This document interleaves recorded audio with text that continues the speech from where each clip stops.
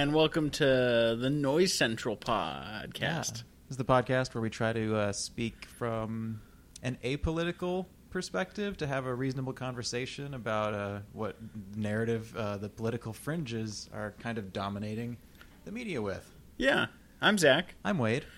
And last week we covered third-party candidates. That's right. And whatever else happened that week. I don't need to recap it for you. You can go back. It's now July 19th. And, it's been an interesting week. Yeah, sure. The usual loudness from the fringes. You mean noise? Yeah, the noise. Probably one of the biggest ones that I see pop up every day is the squad of four Democratic Congress people versus Trump, and it's essentially just a name-calling match. Well, it's just a wedge issue.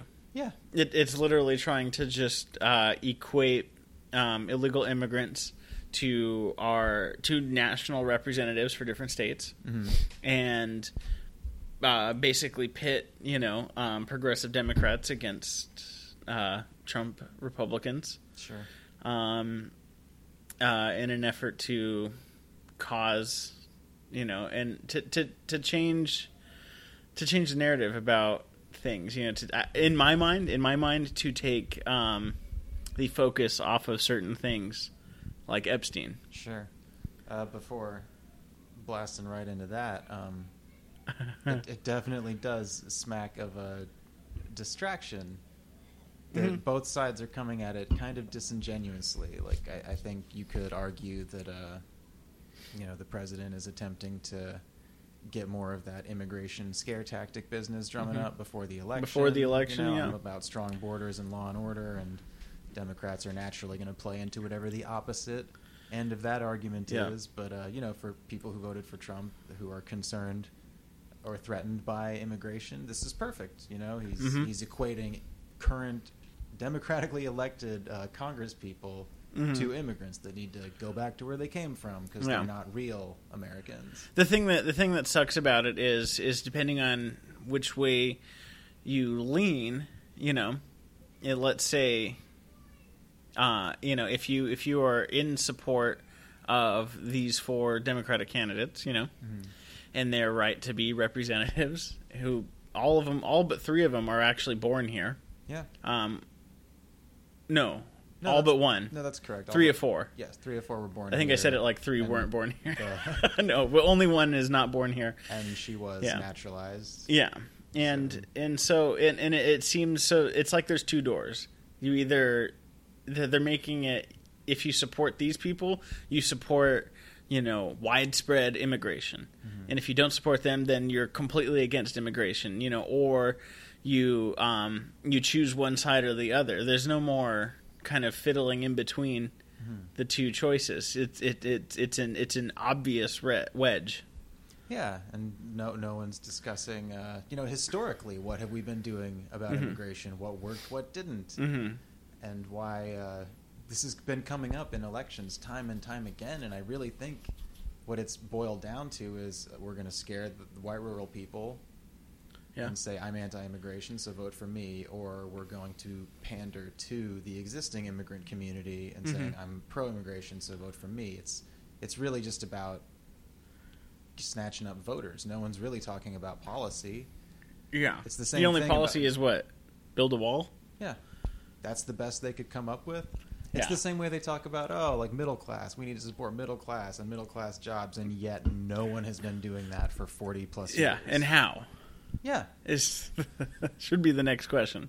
Instead, we're going, yes! I'm middle class. I support this. I support immigration. We were all immigrants at some point. Yeah. Fuck it. So, when did your family immigrate to America? Do you know? I'm reaching out about one side of the family, but my mother's people came here in the early 1900s, like 1910, 12, something around there. What about yours? That's very interesting. So I don't know about my father's side. I only know my mother's side. Okay, same. Yeah. And my mother's side immigrated from Germany and Austria, through Canada, actually. They came into Chicago. Mm-hmm. And that was in 1904 is when they came over. Thank goodness. And it's interesting. So my great-grandmother, the only one that I met she had one sister and two brothers. She had three siblings. And I had only met my great-grandmother, and she was also the youngest, born in 1914. So yeah, they came in through Chicago and then ended up in L.A. It's kind of funny. What an interesting coincidence. Yeah. Where'd your mother's family immigrate from? From Russia. Really, Russia? By way of Germany. Oh, okay. So German is German, that might have been diluted in Russia for a generation or two. Obviously, things weren't working out for them. Interesting. I think they were farmers, so. Okay. Russia didn't have the fertile land that the Queen was advertising at that point, so they kind of tricked a lot of people into staking a claim out there. And What's interesting about them being farmers is that so the Great Immigration Wave that delivered 40 million newcomers to the U.S. between 1830 and 1940 was comprised largely of unskilled workers with minimal English language proficiency, and then. For every third or fourth generation following that, every white ethnic family, there's a success story. But if you were to aggregate all of those initial immigrants, you would get little economic mobility in their own lifetimes. And I think that's pretty interesting, because it seems that most people that did come over here were blue-collar laborers. Mm-hmm. That was what you did, and then your kids were able to have the benefit of being a citizen and go on to do greater things. Yeah, get education. Yeah, have the privileges. Yeah, live somewhere safe. And what's interesting further is most Jewish immigrants during that time period were unskilled laborers at first, and either spoke Hebrew, Yiddish, German, or whatever the country they're from, not English, but moved on to be blue collar but be small business owners was kind of the main thing. And going through my family story there, my great grandmother, who was born here, but her brothers and sisters who weren't, and their parents, they also, I don't know what they did, but I know my great-grandmother and her siblings started a clothing business. So it's always some sort of textile business that a lot of Jews did, or owned like a shop. And then their kids went on to do other things and go to school. Yeah. So it's just kind of, you can see why people would want to come here even now. And in reading about what the immigrants look like in after, like in like the mid 20th century, you start to see that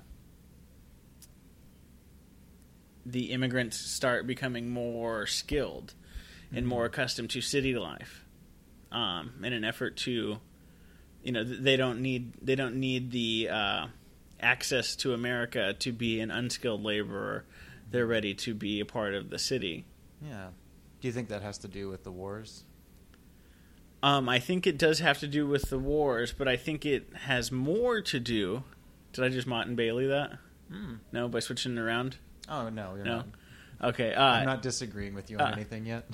I think it has more to do with the Lyndon Johnson 1965 resolution to the 1924 law that eliminated the hard quotas on countries previously considered undesirable and ushered in a new era of ethnic, racial, and religious diversity. Yeah, which that 1924 Immigration Act, if I recall, put more of a preference on Anglo-European immigrants. It was a quota-based system, so based on the current U.S. population, I think they would have that be reflected in the immigrants. So since it was a majority white country at that time, they were getting majority white immigrants, and it was pretty exclusionary for most Asian countries, if I remember. So the 1924 law basically closed the doors on immigrants from Southern and Eastern Europe So basically, Jews, Poles, Italians, Russians, Greeks, Serbs, and other Southern and Eastern European ethnic. So it allowed immigration from, what you would want, maybe like the prototypical European countries, rather than the more Eastern, and then, oh, fuck, I was going to Google that. What, the San Francisco port? Yeah. Yeah. Well, no, it's strange, too, the effects of a lot of these laws. Like, after the 1924 law that was putting the quotas in, you saw an uptick in illegal immigration from countries that weren't being represented in those quotas. Mm-hmm. And my mention for the wars, during World War II, obviously a lot of refugees. And after that, a lot of Cold War refugees. Oh. From, like, Russia? Let's see. Well, like Russian territories in the USSR. Like, I know Hungary had a huge influx at one point. Cuba, Vietnam, Cambodia. Like, any theater where we had a war. A proxy civil... Yeah, a Cold War situation, Obviously. Angel Island. Oh, okay. I didn't find it, but that came to me. Sorry. No, it's all right. Please continue. Oh, no, just... Also, a lot of immigration from places where we had conflicts. Yes. Basically trashed their world and maybe, honestly, probably did some sort of weird, soft, sale on Americans. It's a good place to go. Mm-hmm. And I think the way we always sold that sort of thing was, well, you see, they came here because they prefer our democratic capitalist way of life, which I think possibly, if there were persecuted people that were not, in favor of communism, but also if you're firebombing half the country, killing like you might as well go to the place that's open. You'll be safer over there. That's where the bombs come from, but none of them ever blow up there. Yeah. Yeah, that's a pretty good take. Like, safest place to be is behind, the person with the firepower. Yeah, I think that's a pretty good take there. Yeah, I know. I agree. It works both ways. I'm just saying the narrative that we would be sold, in history books for school kids is that it's better here. That's why they came. But you're kind of forgetting not only did we start wars in those territories, but if you look at most of Central and South America, like the whole failed socialist experiment that occurs there has a lot to do with American intervention, like really dirty stuff, like assassination attempts, CIA, like paramilitary coups where we literally try to topple governments, and this was all part of the Cold War, but we didn't give those countries a fair chance to attempt socialism or communism. Like, China's communist, say what you want about them, but they stand on their own two legs on the world stage. We do a lot of trade with them. Yeah, wouldn't want to live there. Definitely wouldn't want to live there. But yeah. But to that insistence during the Cold War that we would not allow poor nations to attempt a system of government that wasn't favorable to our capitalist, imperialist exploits. Which has an inherent effect of destabilizing those countries. Yeah, definitely. And in turn, as you see now with the constant asylum seeking and attempted immigration from places, take like Venezuela. Yeah, they got that whole civil war going because there's like the Russian guy that's in office that wants to do socialism and it's failing. And what I think we're talking about selling weapons to, is it Colombia? Like they want to sell jets to Colombia because that's right next to Venezuela. And again, it's like, okay, you're looking at every problem like a nail and a hammer. Like, there's systemic issues within the government, the corruption, the failed policies, the lack of trade opportunities. Yeah. You're sending refugees And why, here. though? Yeah. I don't know. Probably,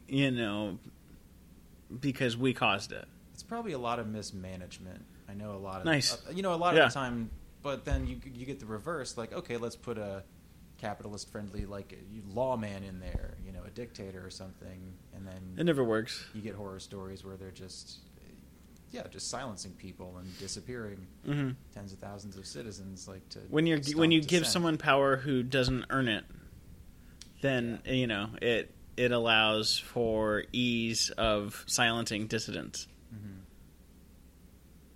Yeah.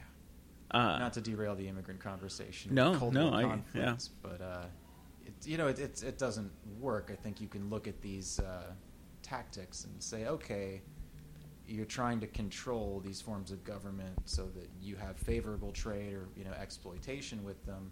What if you create conditions that just improve the lives of everyone? I'm sure that it's possible to have favorable trade deals, or I don't know, like if you're giving aid to these countries but their governments are incredibly corrupt and you're secretly trying to topple them, like that's not really a good faith relationship. Yeah. And we talk about that all the time. Like, I minored in Spanish. Like, I want to go visit Central and South America, but so badly, it's in such bad shape. Yeah, and I think it's unsafe. I think our Cold War bullshit, and I mean, fuck, even before that, like the colonial Banana Republic stuff. Like, we did a lot of selfish damage. You think of the British in India, Yeah, oh yeah. The British colonialism is bad. Yeah, that didn't seem to work very well. I find a lot of, I think we've talked about this before, a lot of world problems that are still happening today are literal direct, they have direct causality to British colonialism. Yeah. Like the Great Separation of Pakistan and India, the Balfour Declaration where Israel became a state. These are things that are still problems now caused by British colonialism. And that's, again, to the point that there's nothing wrong with new ideas. Our great-grandparents did not have all the answers. The founders, I mean, shit, they had no idea what this country was going to look like, 200 years later. Mm-hmm. So you can try more than one of two things. What? I just wish that, I think that's the crux of a lot of what we're going to complain about on this podcast, is that why are people so quick to fold into one of two camps? I don't think the majority of people actually think like that. It's easy, it's safe to be with people who reinforce your worldview, but challenging yourself to have a conversation and try to meet in the middle, that's ultimately where the answer is going to be. I agree. I agree.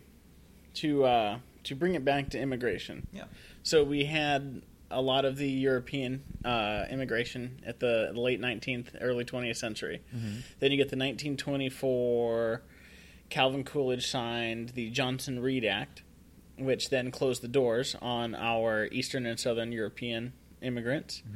Then in 1965, Lyndon Johnson approves the immigration and nationality. Of basically Jews, Poles, Italians, Russians, Greeks, and Serbs back, which had been explicit targets of the 1924 law. And this 1965 Immigration and Nationality Act eliminates the hard quotas on the countries. And in its first iteration, the law privileged skilled and educated workers. And in its final iteration, it biased family unification. Children, spouses, and siblings of legal residents took precedence along with scientists, artists, professionals, and skilled manual workers. Yeah. What I find interesting is when you start thinking about, okay, so who immigrated, and this will bring it back to where we were at the beginning, who immigrated at the turn of the 20th century? Unskilled farmer, laborers, blue-collar people, like my ancestors and yours. Yeah. They almost directly resemble the 2000s type of immigrants. Yeah. People who just want to get out and try for a better life for their kids or their kids' kids. Unskilled workers. So it seems the damn near backbone of this country, almost all of us, I mean, unless you were from the Northeast, or the Deep South, that's who we were. There weren't too many of those skilled workers that came through. Not to mention the immigration of the Jewish Iranians after the Iranian Revolution, which, again, is another America-created problem because we put the Shah in power. We supported the Shah, and that was the crux of what splintered in Iran, and then the Iranian Revolution happened and the Ayatollah took power, Ayatollah Khomeini.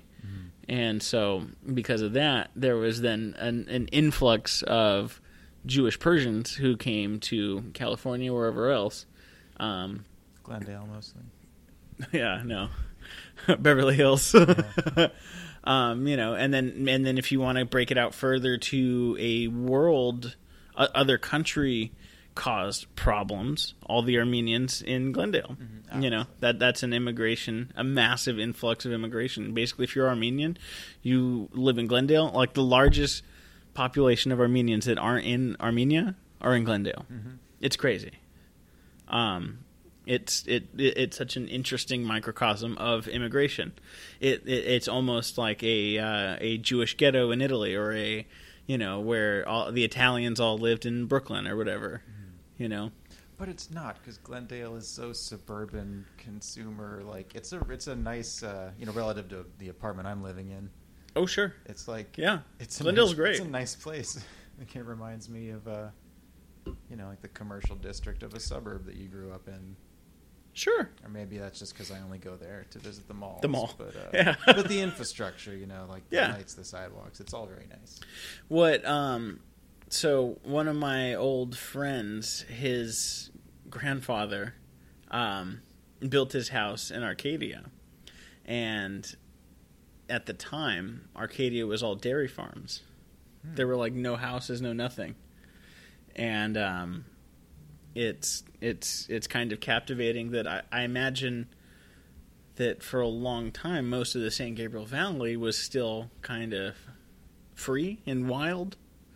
Not too many homes. It wasn't too structured. And then as more people came to the cities, then more people got pushed eastward. And then the infrastructure in the suburbs and the homes continued to go pretty much all the way to San Diego. And now Southern California looks the way it does now. And to extrapolate further on current immigration trends, the San Gabriel Valley is all Asian American. I went to a high school that was like 98% Chinese. And they all kind of congregated in Arcadia for some time. Yeah. And so immigration is a really important thing. And if you do it right, you can have more people who pay taxes. Yeah. God damn it. That's definitely a point I wanted to get to. Going off of your studies that, second generation tend to be pretty naturalized, pretty Americanized. Yeah. Like, Hollywood and baseball loving Americans. Like I'm sure at your school, this is not like people who stood out like sore thumbs as immigrants. Like they look and dress and talk like you would, like Americans, because that's what we are. We're all immigrants. If you didn't know names, and you put them on the telephone, you would have no idea. If you took people at, I was going to say face value, but like sound value. If you treated everyone equally, like and if you didn't have an ethnic name in front of you, then you would be none the wiser. Exactly. It was, that I think is how you should probably treat everyone, regardless of even how they sound. So what's the problem we're having now? Like, what are the arguments about immigration? Like, clearly it's a huge problem. Yeah. There's a bunch of destabilized Central and South American communities that have people fleeing violence and coming here as refugees. So why the sudden issue with the detention centers? Why the sudden issue with the detention centers? Well, it's because Jeff Sessions in 2018 decided to say that anyone crossing the border illegally would be charged as a criminal offense instead of a civil offense. This whole zero tolerance thing. So that is why it's not as if we've always been putting people in detention centers and now there's just 20 times as many immigrants coming to the country. You don't go to jail if you're charged in a civil case. Yeah, there was a conscious decision to imprison and treat every case as a criminal case just for crossing, whether or not they're seeking asylum, refugees looking for work, or the rare occasion that they're just sneaking in here to be bad, which is the exception. And it's because the narrative of Trump's campaign is that they're, bad hombres, they're rapers, stealers, drug, they're the reason why there's drugs in America. I imagine there's probably some sort of conspiracy that it's somehow related to the opioid crisis, when we know that these companies are going down now because they willingly and knowingly, proliferated their drugs upon Middle America. Oh yeah, pharmaceutical companies who lobbied to legalize becoming the biggest heroin dealers, legal corporate heroin dealers in the country. And that plays into the corporatocracy and the issues of America. Yeah. You know, money out of policy.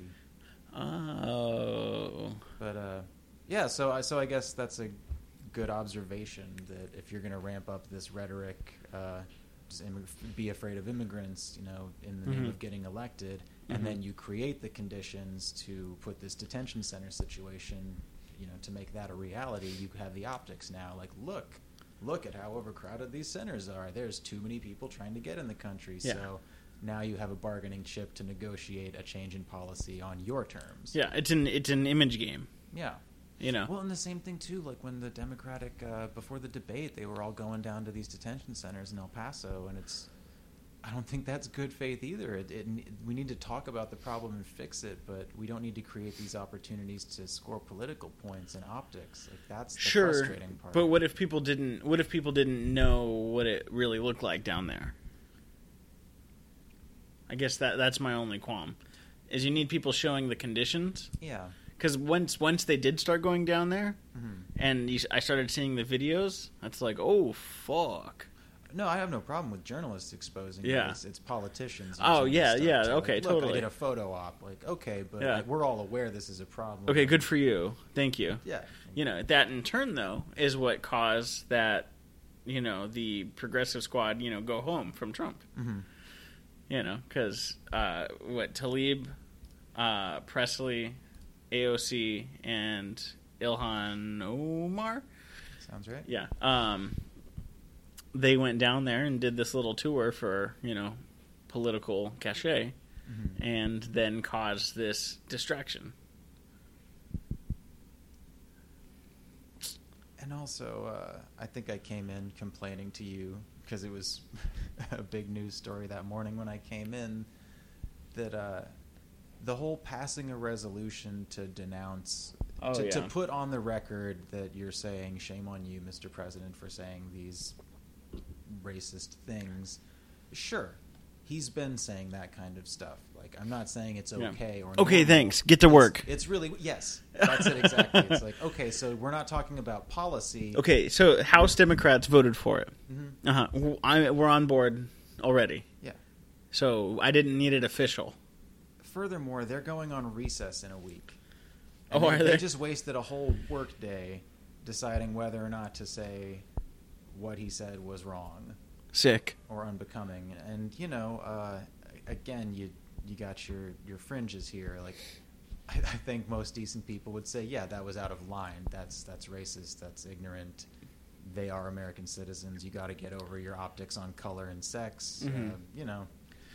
But people who are just going to go along with anything the president says, or who, I don't know. It's I don't want to just say like, oh, well, you're being racist or sexist, but I don't think you're approaching the issue in good faith if you're going to support that kind of language. Like, presidents didn't used to talk like that. Yes. Something's wrong in the Matrix. Yeah.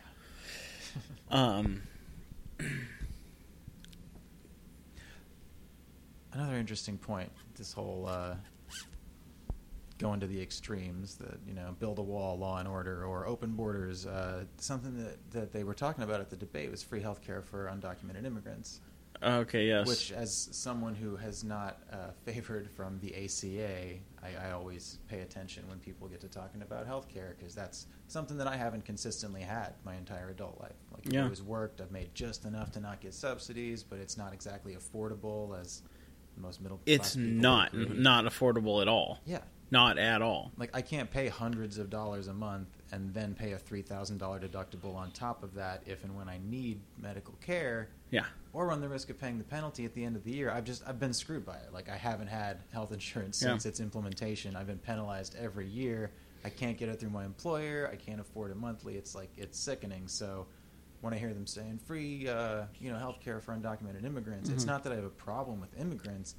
I'm just like, wait, free what? Free what? Like, what about me? What about mine? Like, costs are out of control. The middle class needs help. My family's been here for 119 years. Yeah, ACA didn't fix it. Like, we still need to have that conversation before talking about the giveaways, and I probably brought this up last episode. Yeah. Like, let's not just talk about like, free everything for everyone. That's a pipe dream. Let's be practical.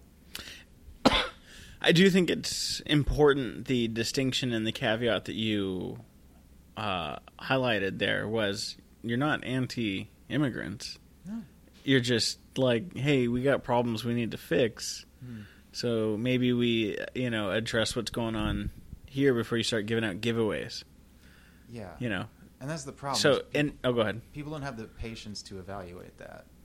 I agree. And they're just trying to score political points. It's not about helping the people. It's, saying that is great. Good for you. But what about America? I'm all for it. But also, I want you to have health care. Yeah. And what the fuck? As I don't know, reasonable center, probably center left, if I'm being honest, in my alignment, like if someone like me hears that and says, "Whoa, wait a minute, what?" Then can you only imagine how with people the far right saying, yeah. There's just in terms of being a practical policy, it won't work. You can't pass that. Yeah, that will not fly. It's in like this country. Like it's as if you. So, center left, right? And you got a little apple on your head. And the notion of the topic of, Medicaid for immigrants, instead of being a hard-to-hit little apple, the right has a fucking papaya, watermelon-sized apple on top of your head that is super easy to hit. You're literally teeing them up, It's a fucking slam dunk. This is an alley-oop, baby, when it comes down to, trying to attack that policy. It's simple. And if we can pick it out, then I think a lot of people can pick it out. Yeah, I think people can recognize it. There's just, again, the accountability gap that you talk about this stuff. Like, we gotta fix immigration. We gotta help middle-class businesses, and we gotta help people become homeowners. And okay, but you're not doing anything about it. You're just paying lip service. You're calling each other names. And the idea is you do come up with, like, a wall. I don't know. We'll just make it free for everyone. Like, those aren't ideas, guys. They're not ideas, and they're not fixes. And I think the reason why, and this is maybe a surprise to you, the reason why is because the money's still in politics. If you made it not, if people just focused on fucking working for the people, it would be different. Instead, they're working for the corporate companies. Again, it's a corporatocracy. If you had term limits and you took the money out of politics, it would be a different story. Yeah. And I doubt people would be saying, wall or free for everyone. Sure. Maybe we can come to it with a middle level-headed answer. Yeah. And I know there is one. Well, I feel like we probably mentioned this in the last episode, and if not, I'm sure we did. Legal workers are taxpayers. Exactly. Oh, that's a good thing. Yeah, we need that. But like just spending money to keep them in prison and create this argument that no one's trying to solve. I mean, like Reagan gave amnesty to like 3 million people who were living illegally in the country. Reagan. Yeah, wow, I had no idea. The godfather of modern republicanism. Yeah. So having that discussion isn't, I don't know, that's not like crazy or lefty. It's just looking at a problem and trying to solve it. Do you want people living under the radar, not participating in their communities financially or with law enforcement? That's how people get exploited. That's why you have all these, coyotes and human traffickers, stealing people's money because the legal avenue has now been just bottlenecked into these detention centers. That's if they go through like on land. As I was saying to you before this. Okay, so cool. We're going to build the wall. What about the seawall? Is the seawall next? Yeah, you just have to build a wall around the whole country. Oh, okay. Yeah. Great. No problem. Yeah. You know how we might be able to get some of that money to build that wall? Making immigration easier and getting more tax-paying citizens. Hey. And then like maybe you wouldn't even need the wall, and you could use that money to infrastructure, schools. Yeah. Something nice. Yeah, it's just one of those problems that needs addressing, needs fixing, needs a practical approach. But I think it's just too valuable. It's too valuable to the far left and right to use as a means of just scoring points. Yeah. Right? Like both sides. It's just a practical We're just scoring problem. points, That, yeah. Like, we need more resources devoted to it. We need to allow people who want to work and rebuild the country's infrastructure and become taxpayers. And then their kids are going to, Yeah. No, act exactly. like the rest of us. Like, Yeah. they're going to be Americans. So Yeah. I don't know why. Like, that shouldn't be a threat. I agree. I don't think we should keep going around reiterating the same thing. I couldn't agree more. Yeah. I mean, I almost just reiterated. Yeah. I guess the takeaway is to just think about it. Don't be reactionary. Don't Yes. go all in Yes. on either side. Just recognize that this is what they're going to use leading up to the election, and watch to see who's proposing plans, who has a practical solution. Yeah, solution instead of wedges. Yeah.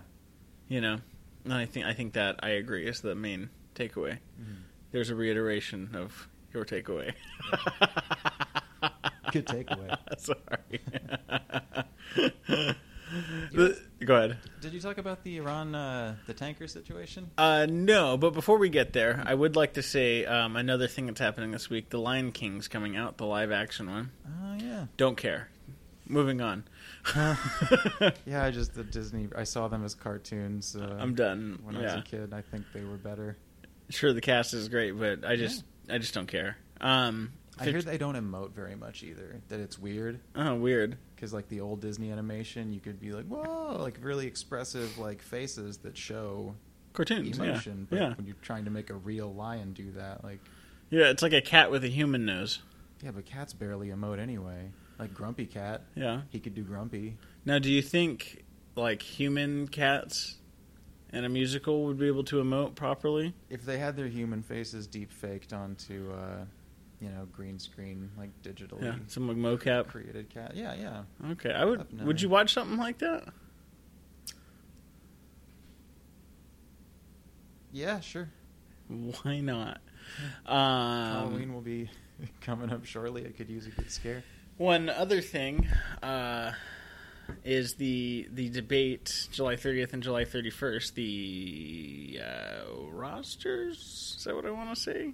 The people who are on each night, I guess is my point, came out. Mm-hmm.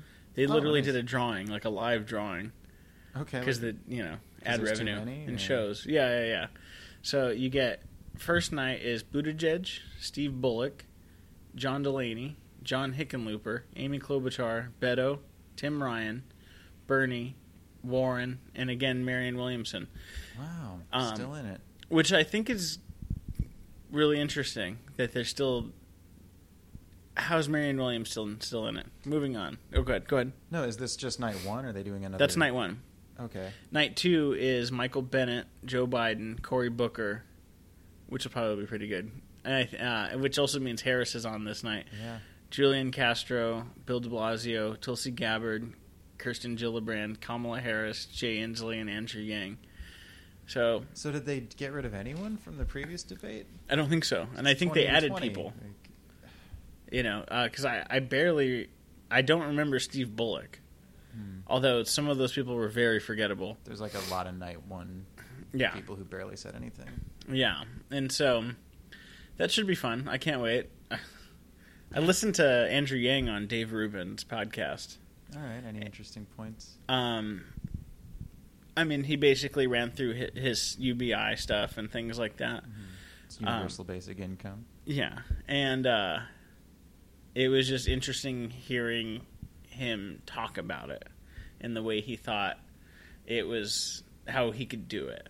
Mm-hmm. Because before you just get the sound bites and the memes of him online and like, I'm for universal basic income, and that's it.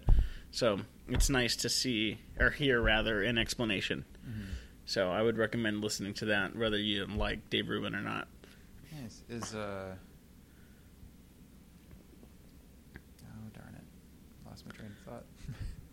The Rubin Report? Andrew Yang. Oh, is there any study going on for universal basic income that he's citing? I believe No. they've tried it in a few cities in He the country. he didn't cite anything, but he did explain how he thought it would go. He's saying the number of people who are on some form of government assistance, instead of getting a government assistance like SNAP or whatever, you would just get universal basic income. Huh. And so basically, if you're getting $700 in government aid, instead you would get $1,000 in UBI. So really, it's only costing $300 more for that person, Right, 'cause rather than $1,000 per person. Yeah. And I was like, oh, I wish you had said that at the first debate, Right. because that's kind of interesting. Mm-hmm. Yeah. Yeah. Yeah. Yeah, I'll send it to you. It's worth listening to. Okay, I'd be willing to give it a Yeah. read. Yeah, Rubin's he's definitely much more right. Mm-hmm. He's what he calls a classic liberal, which is a Republican. Mm-hmm. You're welcome. But like what it used to, like Yeah. Nixon Republican, like that kind of.